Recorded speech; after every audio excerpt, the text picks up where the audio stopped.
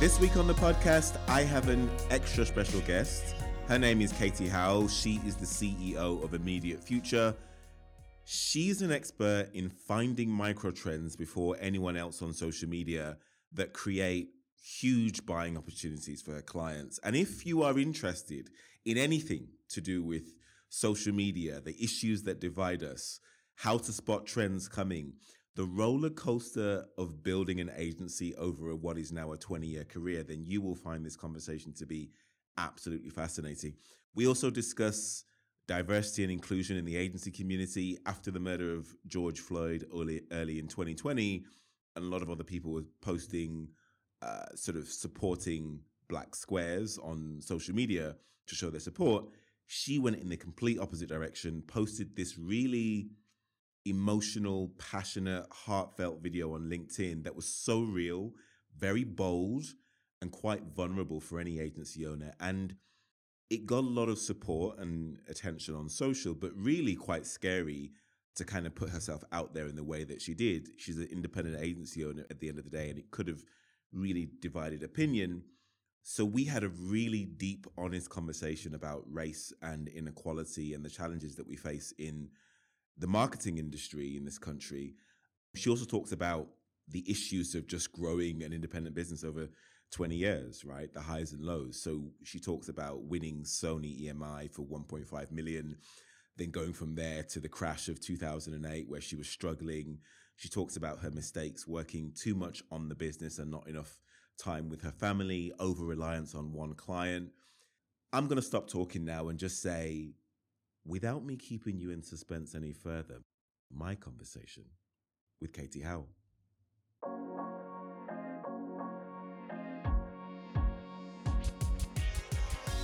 Katie Howell is the CEO of Immediate Future. She has run the company for almost 17 years, where everything they do is underpinned by social media. Campaigns are built around four main skills to break the social boring: strategy fit for social, thumb-stopping creative, performance-smashing paid social, social media management with a mission. I'm very much looking forward to the conversation. Katie Howell, welcome to Agency Deal Masters. Yay, thank you for having me. So excited to have you on the show. We've got so much to talk about. I hope we can fit this in an hour. Your background in history is absolutely fascinating. I love what you've done with Immediate Future. In 1987, you get your degree from Leeds University in genetics and plant sciences. You don't see many agency owners with that sort of degree and background. What were your plans for your career at that point? I was a bit lost, I'll be fair, partly because I did the degree because I love sciences. I found my brain was very science orientated, and I enjoyed it. And I thought I would be this person that would change the world. I was going to invent crops that were drought resistant and the sort of stuff we think of as GM crops now, but back then, this is before the human genome had even been plotted. So I had this great adventure in mind. However, when I graduated, I realised that a vast majority of that was stuck in a lab with a pipette. And I just thought, nah, not for me. So not for me. So when I came to the workforce, unfortunately, it was right in the middle of the mid-80s recession, where they would interview you 10 at a time and basically tell those that had lost the job interview to get out.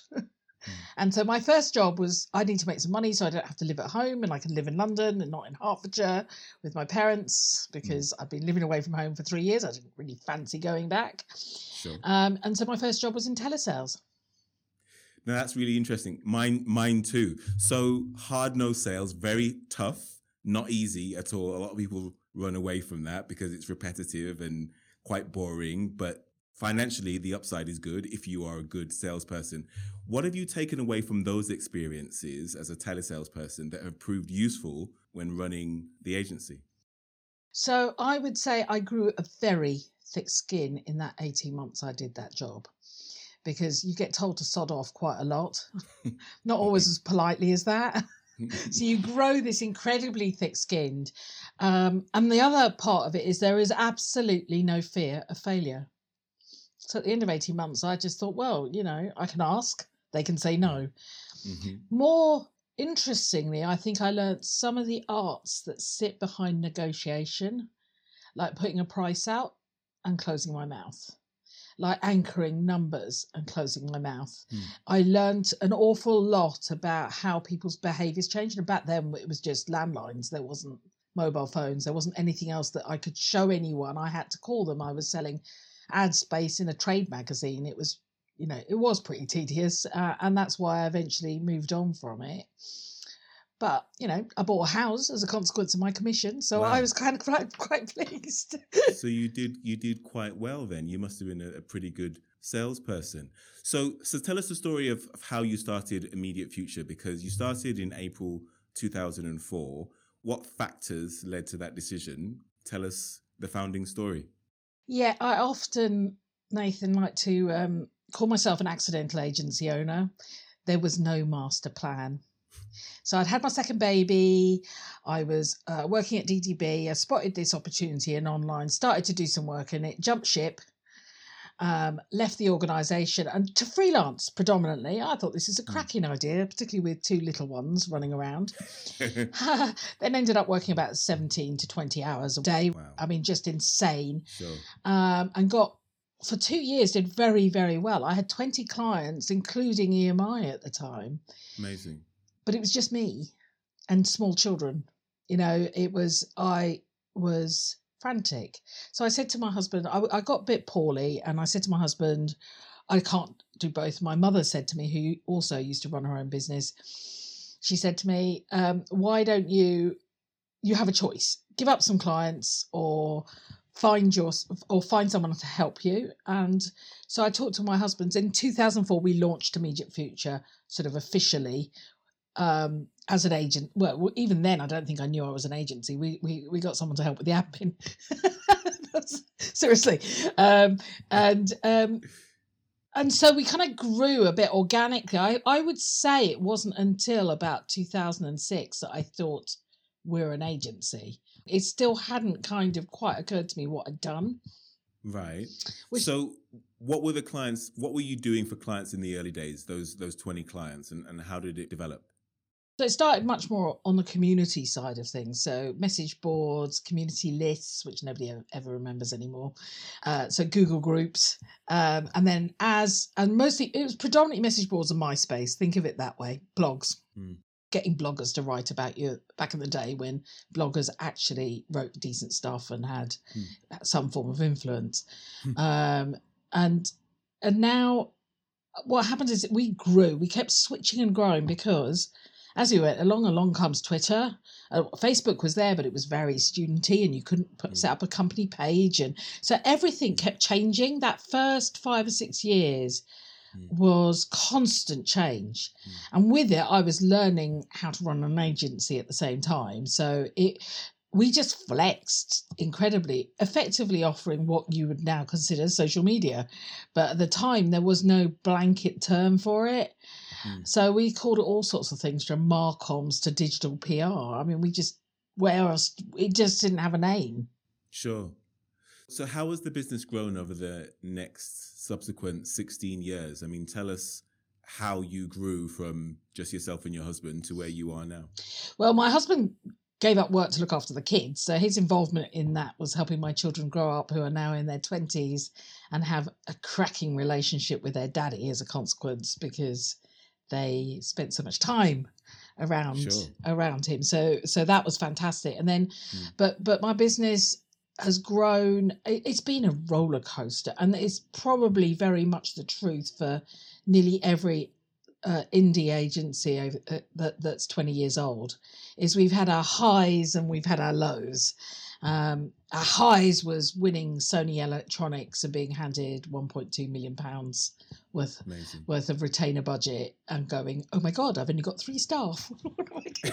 How am I going to deliver this? To the 2008 crash, which saw us struggle our way through. Roughly around 2010, 2011 is when it hit us, saw us struggle, making horrific mistakes, really horrific mistakes. Tell us a mistake that you remember. Well, over-dependency on one client, which any good advisor will tell you is a big mistake. And there's me going, no, it'll be fine, it'll be all right. Until they walk It, away. it wasn't. And I've made all sorts of, not checking formulas on spreadsheets and hiring the wrong people and trying desperately to make them work. And living too much of my life through the agency and not enough through with my family. I have such an endless list of mistakes, all of which I've learned from. So it's fine, move and grow. Interesting. And when you were going through those challenging times, did you get any external help or support, or did you feel as though you could muddle through and sort of figure it out by yourself? I mean, what were you using to navigate at that time? Two things. So the first is, yes, I did look for external support and had a number of people who've joined me in the last 16 years to support the business. I would say I'm sharper now and don't want somebody like an NED or somebody in my business because I've been doing this for 30 years. Doing it in a career is quite challenging to find things I don't know. But so now I bring in the experts and I have them in for sort of 12 to 15 weeks where they come and support us as an agency to do something specific. But the other side is community. I'm lucky. I have the most wonderful set of community acquaintances and friends and groups where when I need the moral support or I'm caught in a dilemma, I can throw that open either to the bigger community groups or pick up the phone to someone and say, I'm really struggling with this. What should I do? And that I'd say you need both. You can't just have one person from on high who's your chair and blah, blah. I don't think that's enough. I think you need to be taking in a huge amount of information and perspectives and making your own decisions. And that would be that's a priority for me now. I've been swayed too often against my better instinct, and I'd like to think now what I do is weigh up all the options and then bite my lip and get on with it. Grit my teeth or whatever it is. So over a 30-year career, as you say, and sort of 17 years in immediate future, I'm sure, as you said, you've made a lot of mistakes and a lot of things that you wish you'd have done differently. If you were to go back to day one again, when you were setting up with your husband, what things would you have done differently that you now know maybe didn't work out so well? What would I have done differently? I'm going to be really. I'm not a great lover in regret or wishful thinking. I think I am who I am today because of the failures and the successes, and so the only bit of advice I'd give to myself is, you know what, believe in yourself a little bit more than you do. Stop worrying what other people think and just get on with it. But I'm quite a bold person anyway, so I was never in danger of collapsing in on myself, but I think I often got trepidatious. Is that a word? Trepidatious. You know what I mean? I know what you mean. Yeah, trepidatious. Yeah. Let's go with it. Just go with it. About some decisions, and that really happened, I would say, about halfway through, when, at the beginning we were pioneers. Nobody knew. I mean, I had to go and persuade people that social was a thing, let alone social. But when the competition stepped up and more senior agency heads began to turn their faces in our direction, in the direction of social media, I felt like I wasn't good enough. And I think that was probably that bit in the middle where I defocused from my energy. I put it in a different direction. I put it in the wrong direction quite often. And I'd say that's quite normal. That's, bear in mind, I was in my early 30s when I started this. I'm now about to head to my mid 50s. So it's kind of like, yeah. Yeah. You were clay. You were being molded and kind of just navigating by yourself. So, I mean, over the last 16 years, social media has changed so much, and there are new agencies that have come on the market offering lots of different types of services. How do you think about what to do next as an agency owner? What services to offer, what direction to go in, whether or not you should grow and expand, how aggressively? Like, what's your decision-making process for thinking about what to do next? I think there's two parts to this. The first is that I think I read, I absorb so much that I tend to see trends coming. It's how I spotted this one. It's how I spotted every trend. I tend to see them coming. And I don't know how I sprinkle that dust on things. It's just, I spend a lot of time watching, reading, paying attention to what people are saying, what's trending, what, not big trends, but in terms of business and agency. The bit that most people don't like is I kind of have an idea. I wake up on a Monday morning or a Tuesday morning and, bless my leadership team for running behind me on this, but I'll go, oh my God, you know what we should do? We should do a whole big series of articles on this. And you know what? We do it. And sometimes it works. I'd say 90% of the time it works. We're spot on. We might have to tweak it a bit. But I am a real kind of, instead of doing 4 years worth of, is this a good idea for us to launch this division? Like when we started doing video, I think the decision was made probably in an hour that we should do it ourselves for social, for certain types of social. We should get our own equipment in. I don't think it took very long. I kind of go for it. Yeah, I see. So is the approach kind of throw as much stuff at the wall and hope that something sticks and kind of do stuff quickly, like fail quickly? It's that like Silicon Valley mindset of do it, see what the sort of results you get, and then if it's working, keep doing it, or if not, stop it. And I guess you're small enough so that you can do that quite quickly and easily.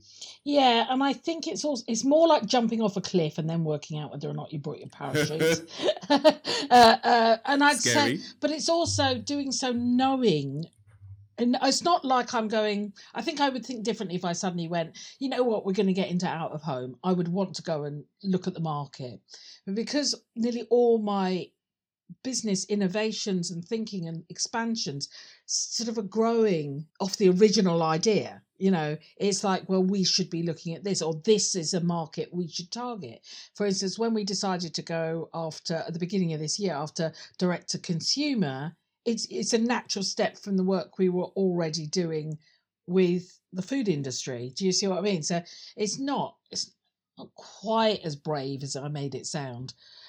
But I do think that having spoken to a lot of people, and maybe this is a digital thing, sometimes it's worth being the early mover and taking a chance, because you learn quickly. It's not so much that you fail quickly, you learn and tweak.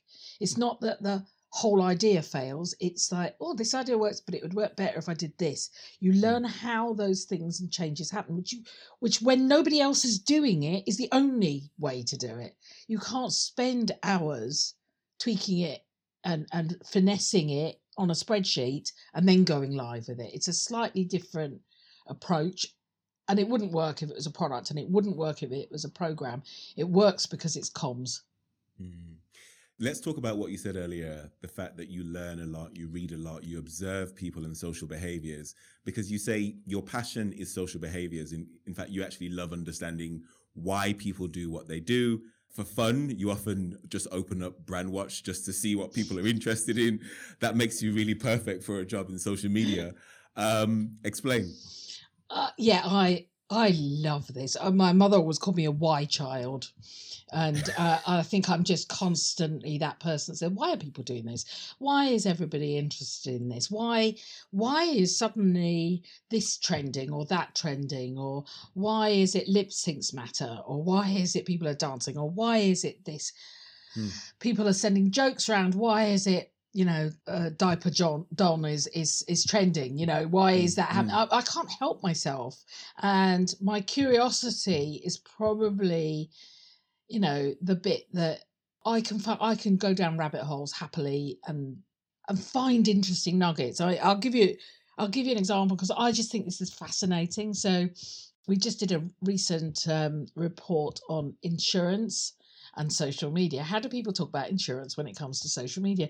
Well, one of the really interesting, so this is the bit that I think is the best. One of the really interesting things that come out of it is that on social media, people are saying, we will buy policies that are clear. We want clarity in the policy because people, maybe they have more, I don't know the answer to this without doing a full survey, but maybe they have more time, so they're reading the policy. Maybe they want to make sure that certain elements are being included, and they're finding the complexity of some of the insurance documents too much. So they would go with someone, regardless of price, where they can understand what they're buying. So nice little nugget. It's a bit like the Christmas and July stuff. That we also wrote, I spotted this trend that Christmas was trending in July, and I was thinking, what the hell is happening? Yeah. And I hate early Christmas. I'm usually the week before Christmas, so I was particularly mad at this idea. So this week? Yeah, this week, or next week even. I am quite, I like my thing to happen in one big fell swoop. And so the interesting thing there was what was happening is people were wanted to buy me gifts. They were feeling isolated and they wanted to buy gifts for themselves.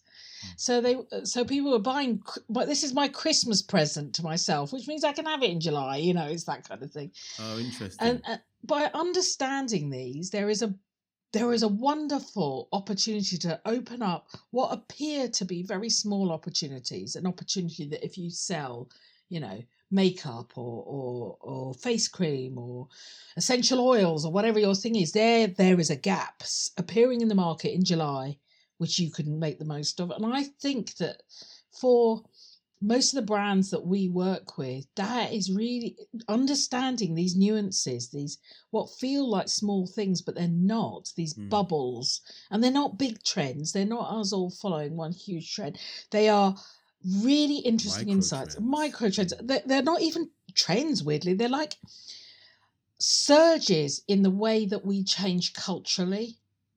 So the way we change culturally says that we want to look for things that are more sustainable. We want stuff that's got less packaging. We want to take more time to research, and we want clarity in our lives, and we want certainty.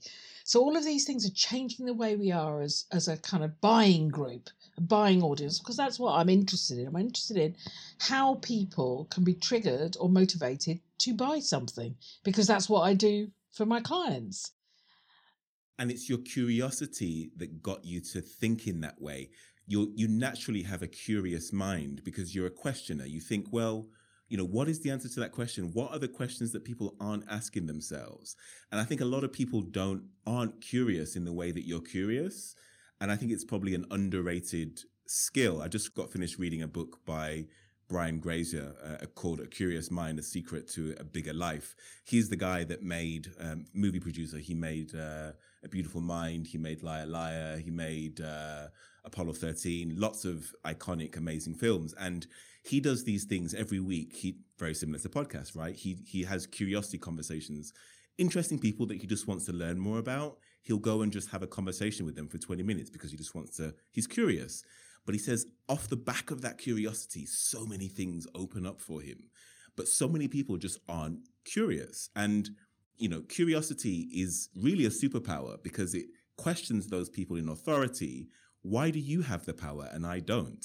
Why am I a serf and you're a king? And that's quite threatening to people in power, but it's quite liberating for those who really use the power of curiosity to their advantage. Yeah, and if you couple it with learning to face the fear. So when I'm confronted with a difficult scenario, which, happens in everybody's life, instead of avoiding it, I'll face it and say, okay, well, if this happens, if this all goes wrong, what will I do? It might not be the same life I live. It might be a completely different life I have to live as a consequence of this. But what would I do? And as soon as I do that, the fear becomes less, it becomes manageable, and you can move on. Now that, I think, does take a personality type to do that, but couple both that and curiosity, what happens is when you see an opportunity, as I did with 2 small kids and then getting my husband to give up work so that he could look after them, meant one single salary and a mortgage, didn't buy that house outright, and a mortgage, and all the bills coming to someone who had now technically no permanent employment. Scary. Very scary. But you felt the fear and did it anyway. This year, the Wow Company partnered with MailChimp and the Agency Collective to take their bench press survey globally. This will be the biggest report in the world, including both agencies and freelancers. By taking part in the report, you'll be able to compare yourself against your peers in several key areas, including hourly rates, profitability, and sales performance. You'll also discover what the top performers do differently. And there will be insights in there that will have the power to transform the way that you do business for good. Their long-term vision is that every agency and freelancer will be able to benchmark themselves against their peers based on size, location, and the type of business that they are. It only takes 15 minutes to complete.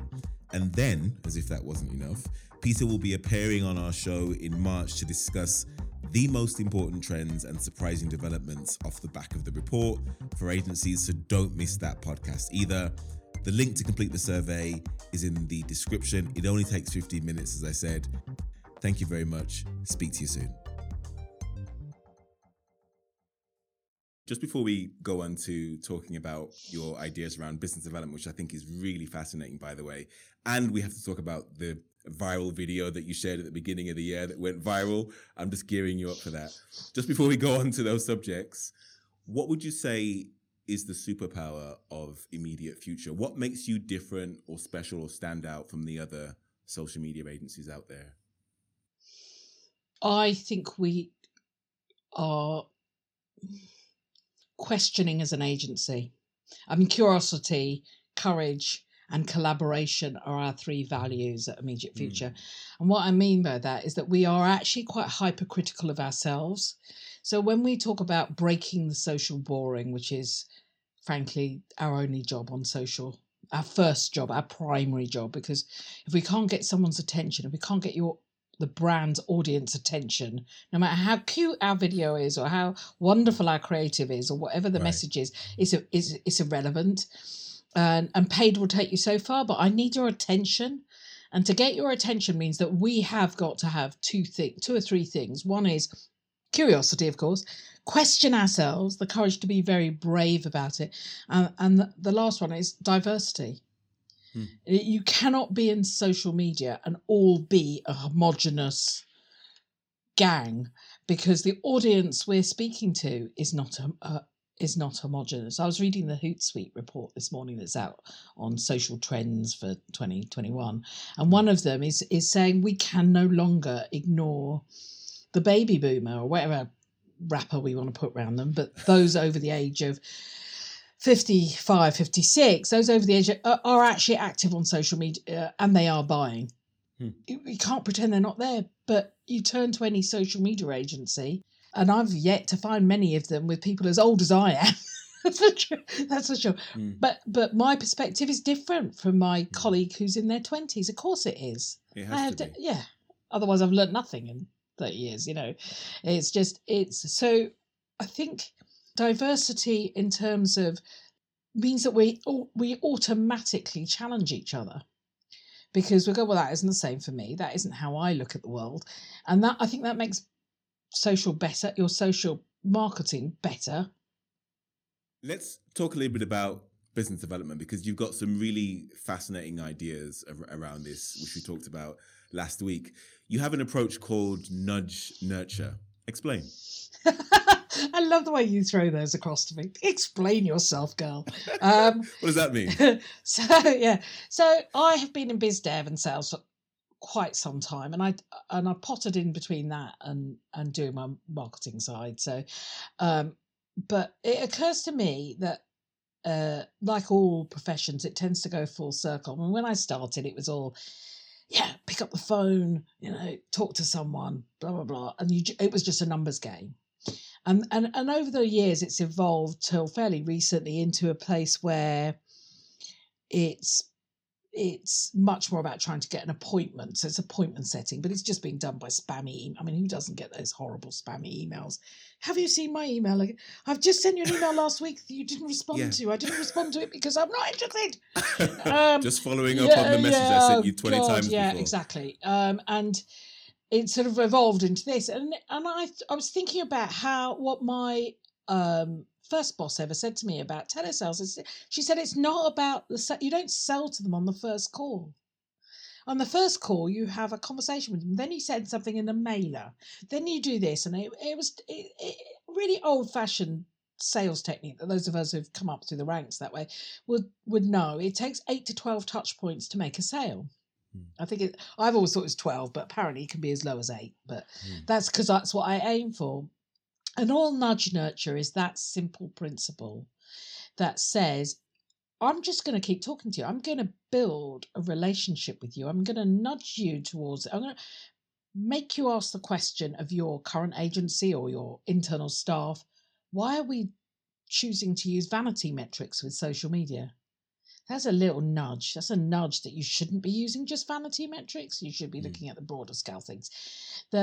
One of the reasons I'm so bold about some of the statements is I want to give people phrases they can take away, because that's the nudging. And then the nurturing part is about having conversations, which I love doing anyway, so that's fine. But, that means actually having conversations, not selling you stuff, but talking to you, finding out more about you as a person and whether or not we can help. And I would say about 50% of the people I speak to, we wouldn't do business with.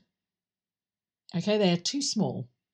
I mean, I had one on Friday, they're just too small for us. They wouldn't. We're an organisation that deals with fairly well-known, recognisable brands on both B2B and B2C. They're too small. I still had the conversation. I knew they would be too small because they have one outlet. I already knew it. But I had the conversation for two reasons. The predominant one is I am a real believer in pay it forward, which is help other people out first, because people have helped me out and asked for nothing in return. So I can't pay them back, but I can pay it down the line. I can pay it forward. So somebody who's struggling with their social, who just needs to be put on the right path, that needs to have a conversation, I will do that as much as I feasibly can within the hours I have in my life. The other is that I also have a big network of people I meet who can do all sorts of things, from freelancers to smaller agencies or agencies who work with small businesses, all of which I can refer.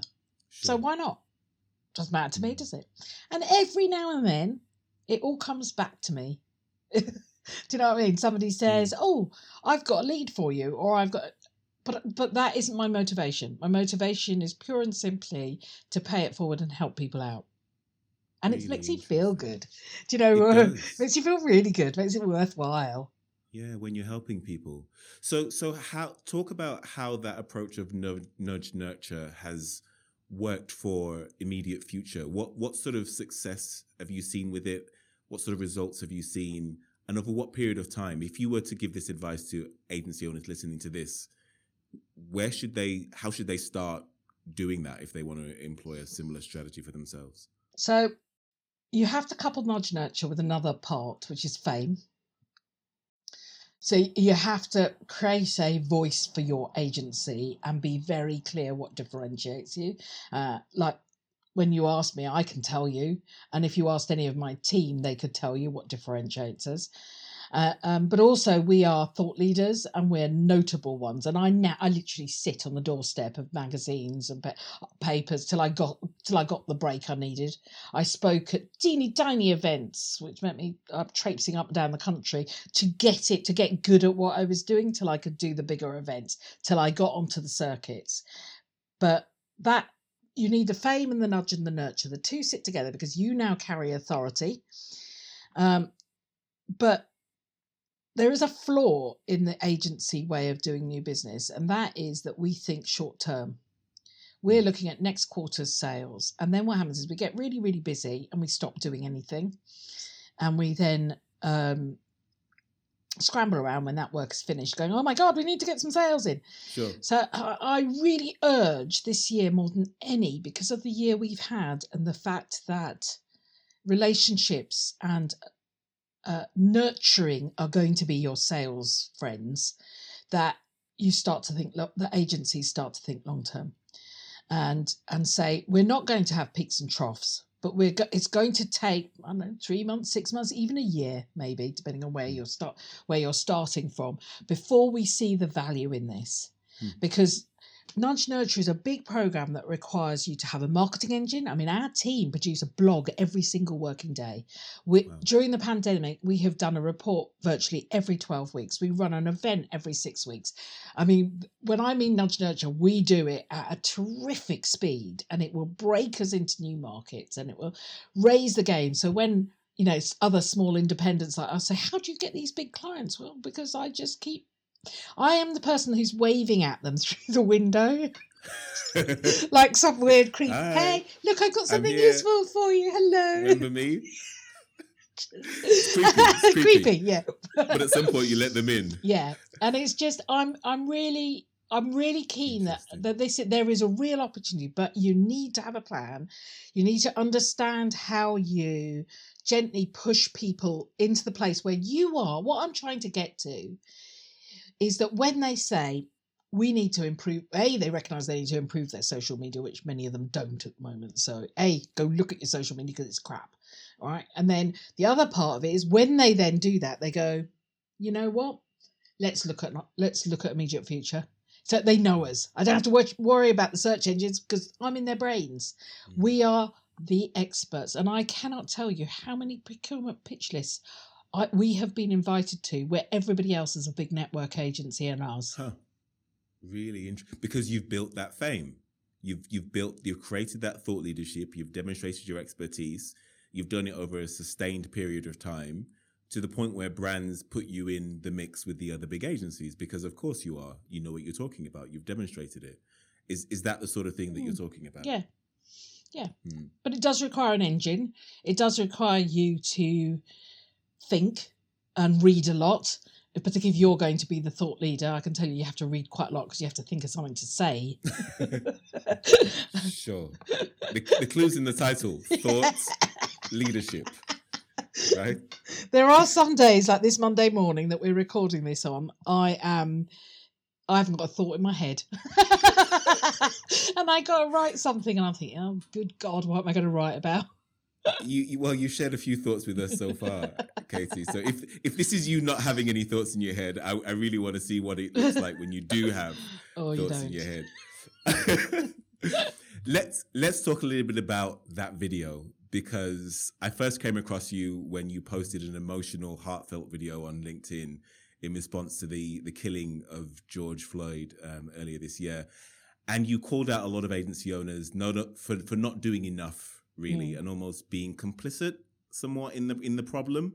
It was vulnerable. It was emotional. It got a lot of attention on social. I've got a ton of questions about it. We don't have the time to finish them. But the first question I really want to ask you about that is, you know, when everyone else was posting sort of black squares on their LinkedIn, why did you feel like you had to make such a public statement? I was angry. I'll be really honest with you. Having worked so long in agency, and also just being in agency networks where the typical indie agency owner is a typical man of a certain colour, with or without beards, was the virtue signalling. I think there was an agency in particular that had strung together a lot of the American protests and then gone, but we care. And I just looked at this and I was furious.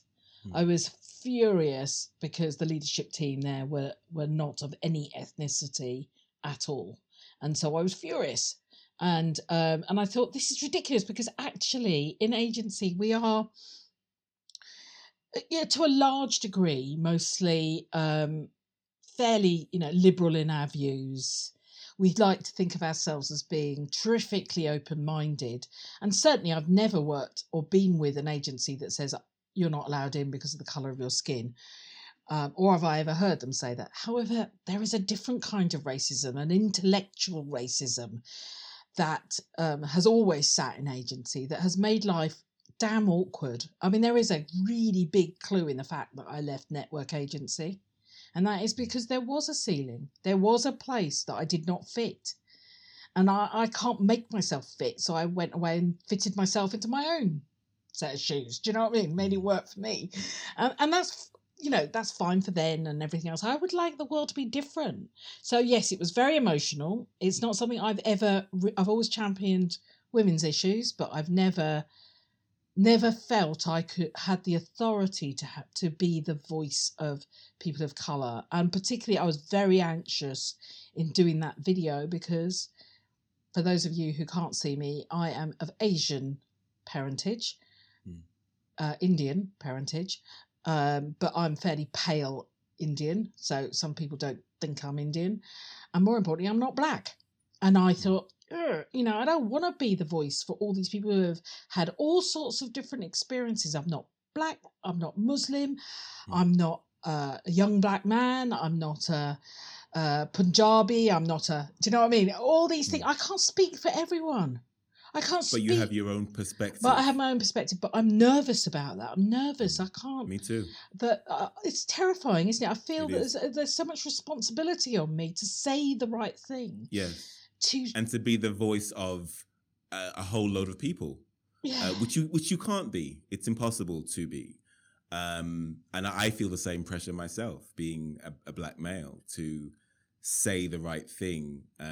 But I also feel that a lot of black people that are on social media, I almost feel as though they're articulating it a little bit too much. I don't want that to be the only thing that we talk about or that we're known for.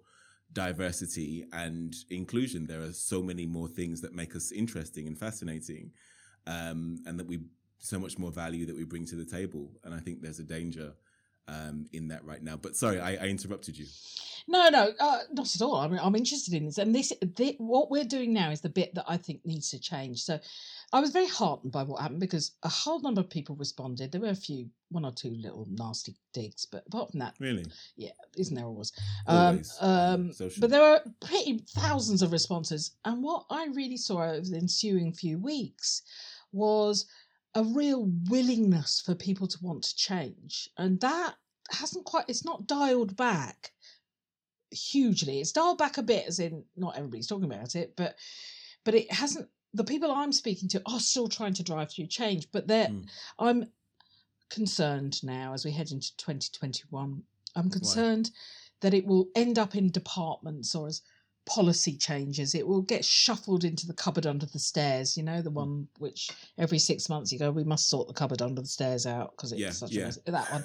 Put it in the diversity department. Yeah, right? Exactly. Yeah. That's for them to deal with. Exactly. And I think the answer to changing, and this, again, my perspective, changing those microaggressions, the people that said to me, oh, you must come from a big family, or the times it's been expected that I'll either make the tea for a meeting, or the time when I stood next to one of my employees and a man said to me, you must work for him. So all those microaggressions where assumptions are made, the only way we're going to change things like that is to talk. It's only when you walk in another man's shoes or woman's shoes, it's only when you have empathy that you guard your tongue and you change your perspective. And so I feel that next year should be the year for talking to each other, not just championing these 3 people of colour who are going to lead D&I. I mean, sitting down and forcing conversation time into people's diary so that they can talk about their attitudes. So structured conversation, not just random, let's go for a beer conversation, although that's quite nice, but a structured, well-ordered conversation that says, how do you feel about bias in recruitment? What are your thoughts? And let's have the debate in our agencies. Let's see what all the perspectives are, because that will give us a much more rounded approach. But in that conversation will also allow us to say, oh my word, I didn't know when I did this could be seen as being offensive. I didn't think it was terrible that I don't clean the plates and cups away at the end of a meeting, but leave that to the account manager females that are in the room. It's that kind of thing. It's making people more aware, and that won't happen through policy or a D&I department, in my view. That will come from talking, sharing ideas, empathy. In other words, that's the real takeaway from this year for me. It's that word of empathy, which has kind of been overused a lot this year, but that's essentially what you're saying. We need to kind of walk in each other's shoes to see where each other are coming from. But the question really is, should the average agency owner really be concerned about this? Look, they're running a 50-man agency or a 30-man agency or 20-woman agency, should I say. They're running a business. It's complicated, it's difficult, it's stressful. Should they also be thinking about diversity and inclusion? Is it even their problem? There's loads of stats. Well, yeah, exactly. Thanks. Big question. So yes, of course it is. And all the stats, and I'm not going to reel them all off because they're reeled off in every single D&I conversation about it making business better. But I'll tell you this from my perspective, to bring it back to people's behaviours, is that if we want to be good marketeers, whether that's digital or otherwise, we want to be good marketeers, we need to understand our audiences. And all our audiences are not shaped like us. I am an old middle-class woman, It's my perspective of being a 25-year-old I own my own house. 20-something renting. I have a car. 20-something commuting. There is only so far I can take my experience into marketing. And so this is why it matters to agencies. We really need to understand our audiences, because relevant brands can't get away with being irrelevant anymore. Relevancy is everything. Whether you're doing out of home and digital or TV, it doesn't make any difference. If you don't resonate, you get sucked into either cancel culture or just people ignore you. You're no longer a brand that matters. And it doesn't matter if you're a big brand or a tiny brand, a new startup brand. It makes no odds if you don't get your audience. So unless you are selling to one homogenous lump of people that sit in one bucket, sure, you're a bit screwed if your agency doesn't have it. Doesn't have the diversity. And I don't just mean colour, and I don't just mean gender. I mean class. I mean financial status. I mean backgrounds around the world. All of these things matter. It matters for us. It's good for us to be challenged. And so if I was to stand in front of an agency owner who was reluctant to do this, there is all the scientific and mathematical evidential data that says actually companies that are more diverse actually perform better.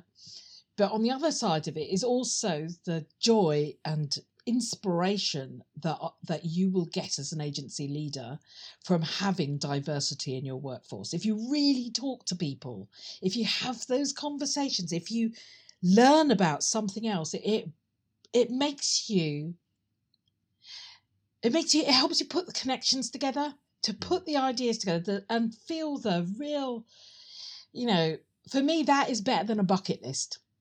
When people say, I want to travel around the world, well, Sure. what? Travel around your own neighbourhood, travel around your own company, because the people that are there have so many different experiences and so many different life stories. That's the bit that's interesting. Really well said. I absolutely love that. Thank you so much for sharing it. Katie, I could speak to you about this all day, but we're running out of time. We'll have to get you back on the podcast and just have a conversation about this alone. And by the way, I know this is super uncomfortable for you to talk about this so openly. So I really appreciate that you've done that, and everyone can hear the passion coming through.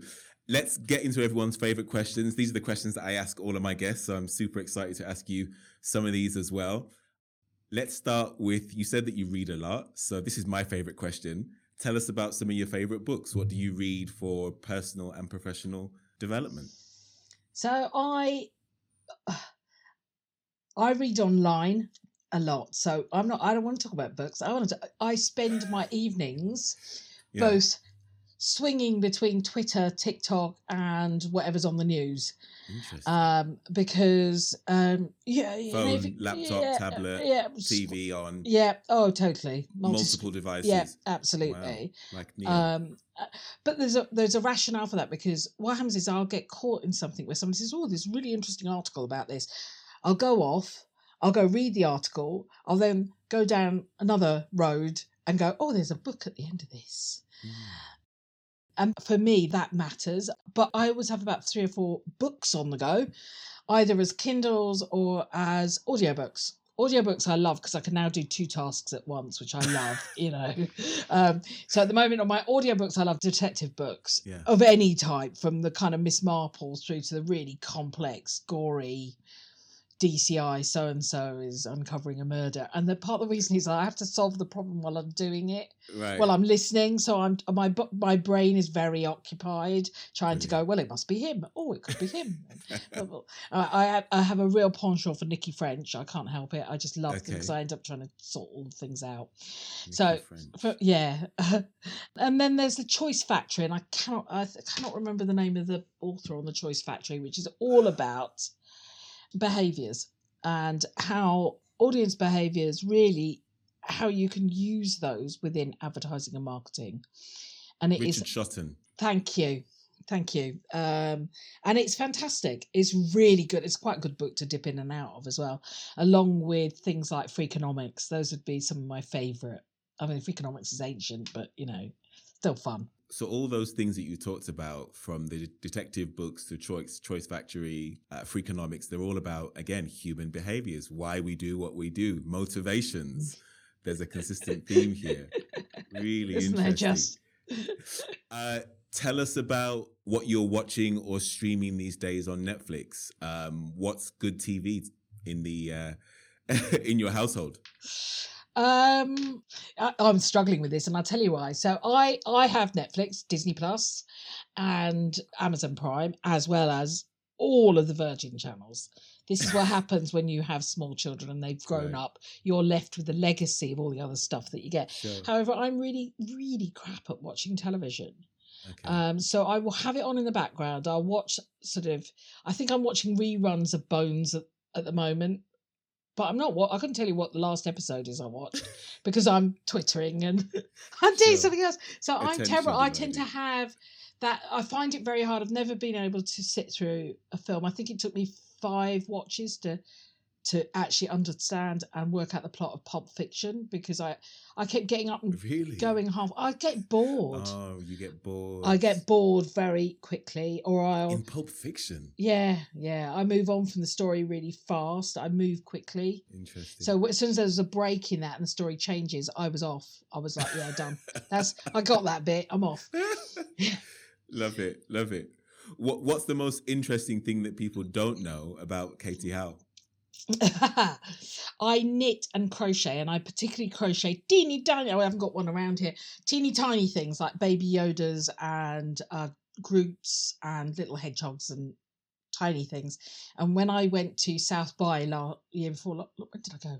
When we could, last year, South by Southwest. I spent the whole time in all these lectures, but I didn't take notes. I used Otter AI to take the notes. Just listened properly with my ears and thought about things that they said instead of worrying about what I was taking notes on. And I crocheted hundreds of tiny little hedgehogs, which I then left all over the place. Don't want to take them home with me. So if anybody did pick one up, you know where they come from. You know where they come from now.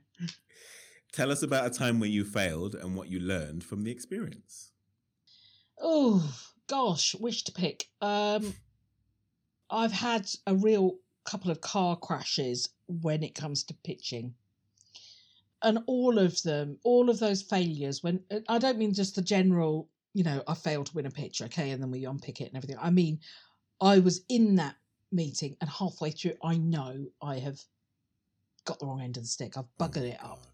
That one. And you start to sweat in the back of your head, that one. And that it's happened to me twice, where it's that part where you come out and the worst thing is you're trying to be really positive for the team, but you have not only failed to win this pitch, but you've kind of embarrassed yourself a bit. You've kind of shown them your knickers and you didn't mean to. I know it's that feeling. Yeah. Been there. At the time, it's terrible. But what tends to happen with me is I'll go, my why comes back into play, and I go, okay, why did that happen? And I will look for solutions. I'll look for where the holes are.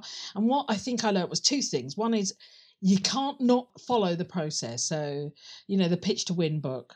Pitch to Win? Yeah, Pitch to Win book. You know the one I mean, don't you? No. It's, I'll send it. It's called Pitching to Win. Pitch to Win. I think it's red. It's a bit I can Oh, it's remember. red. Justin Yeah. Cohen? No, I'll dig it out for you. I'll dig it out and you can put it on the podcast afterwards. Okay, But I will. the idea behind that is that there is a process and you have to go through it and you cannot skip the steps. You cannot try and shortcut or shoehorn this in. You might occasionally get away with it, but at the same time, and you might occasionally fail, but you'll also occasionally look like a boob. You know, do you know what I mean? Yeah. So you have to follow the process. That's what I've learned. And the other one is that as the owner of the business, it's my responsibility to make sure that that process is not just done, but I guide it because I'm the one with the most amount of experience. Not that I dictate, not that I do somebody else's job, but that I help say, well, have you thought about this? Have you thought about that? If I do that, I get the best out of my team. I get the best out of the presentation. They present. We're all happy. It all works. And that for me has been a big learning because when we try and shortcut stuff, it fails. Really interesting. Last couple of questions and then I'll let you go.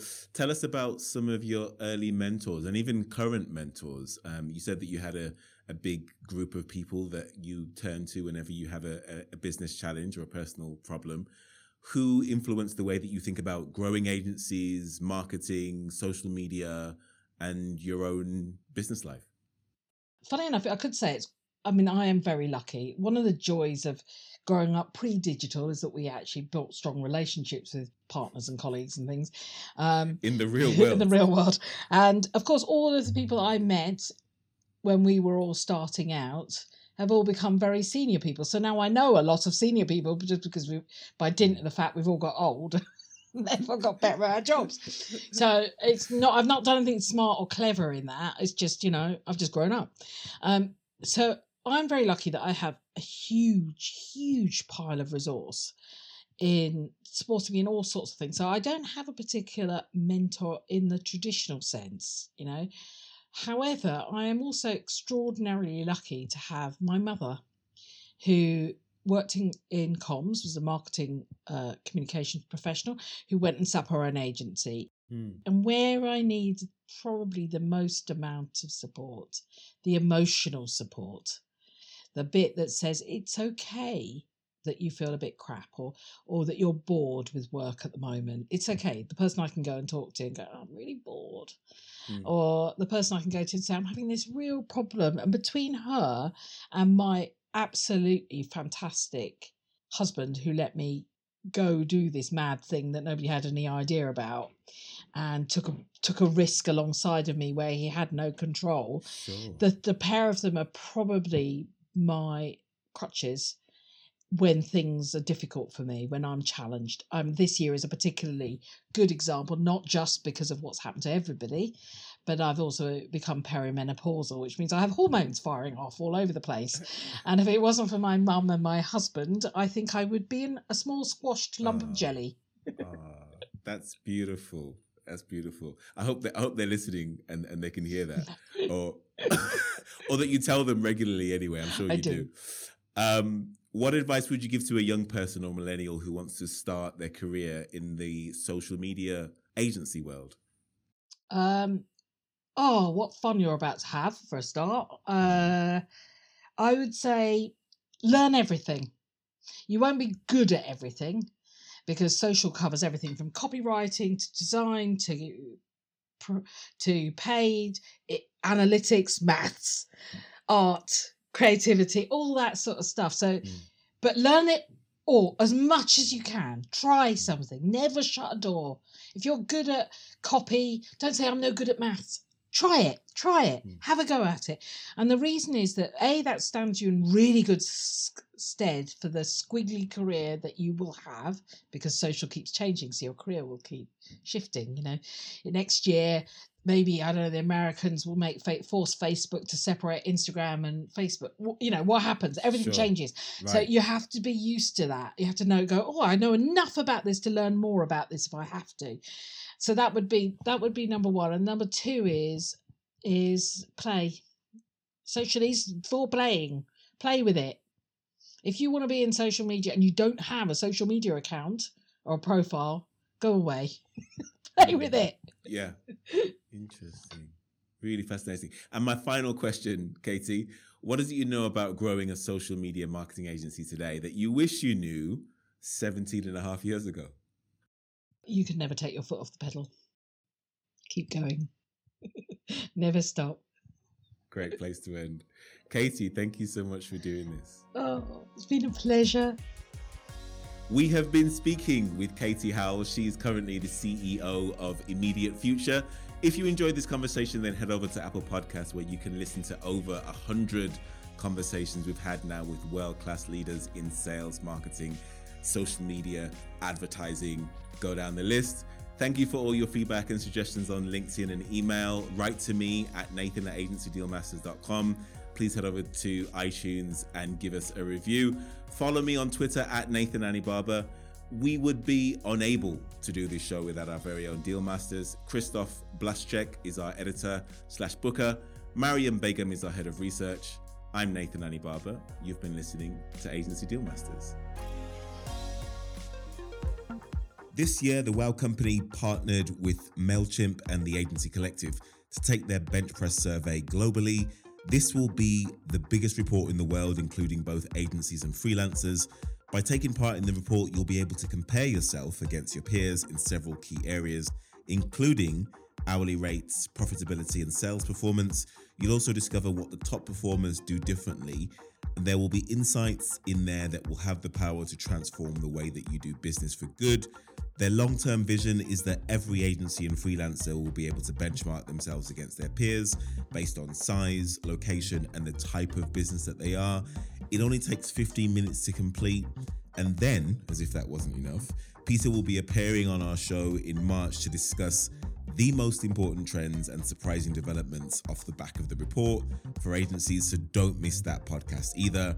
The link to complete the survey is in the description. It only takes 15 minutes, as I said. Thank you very much. Speak to you soon.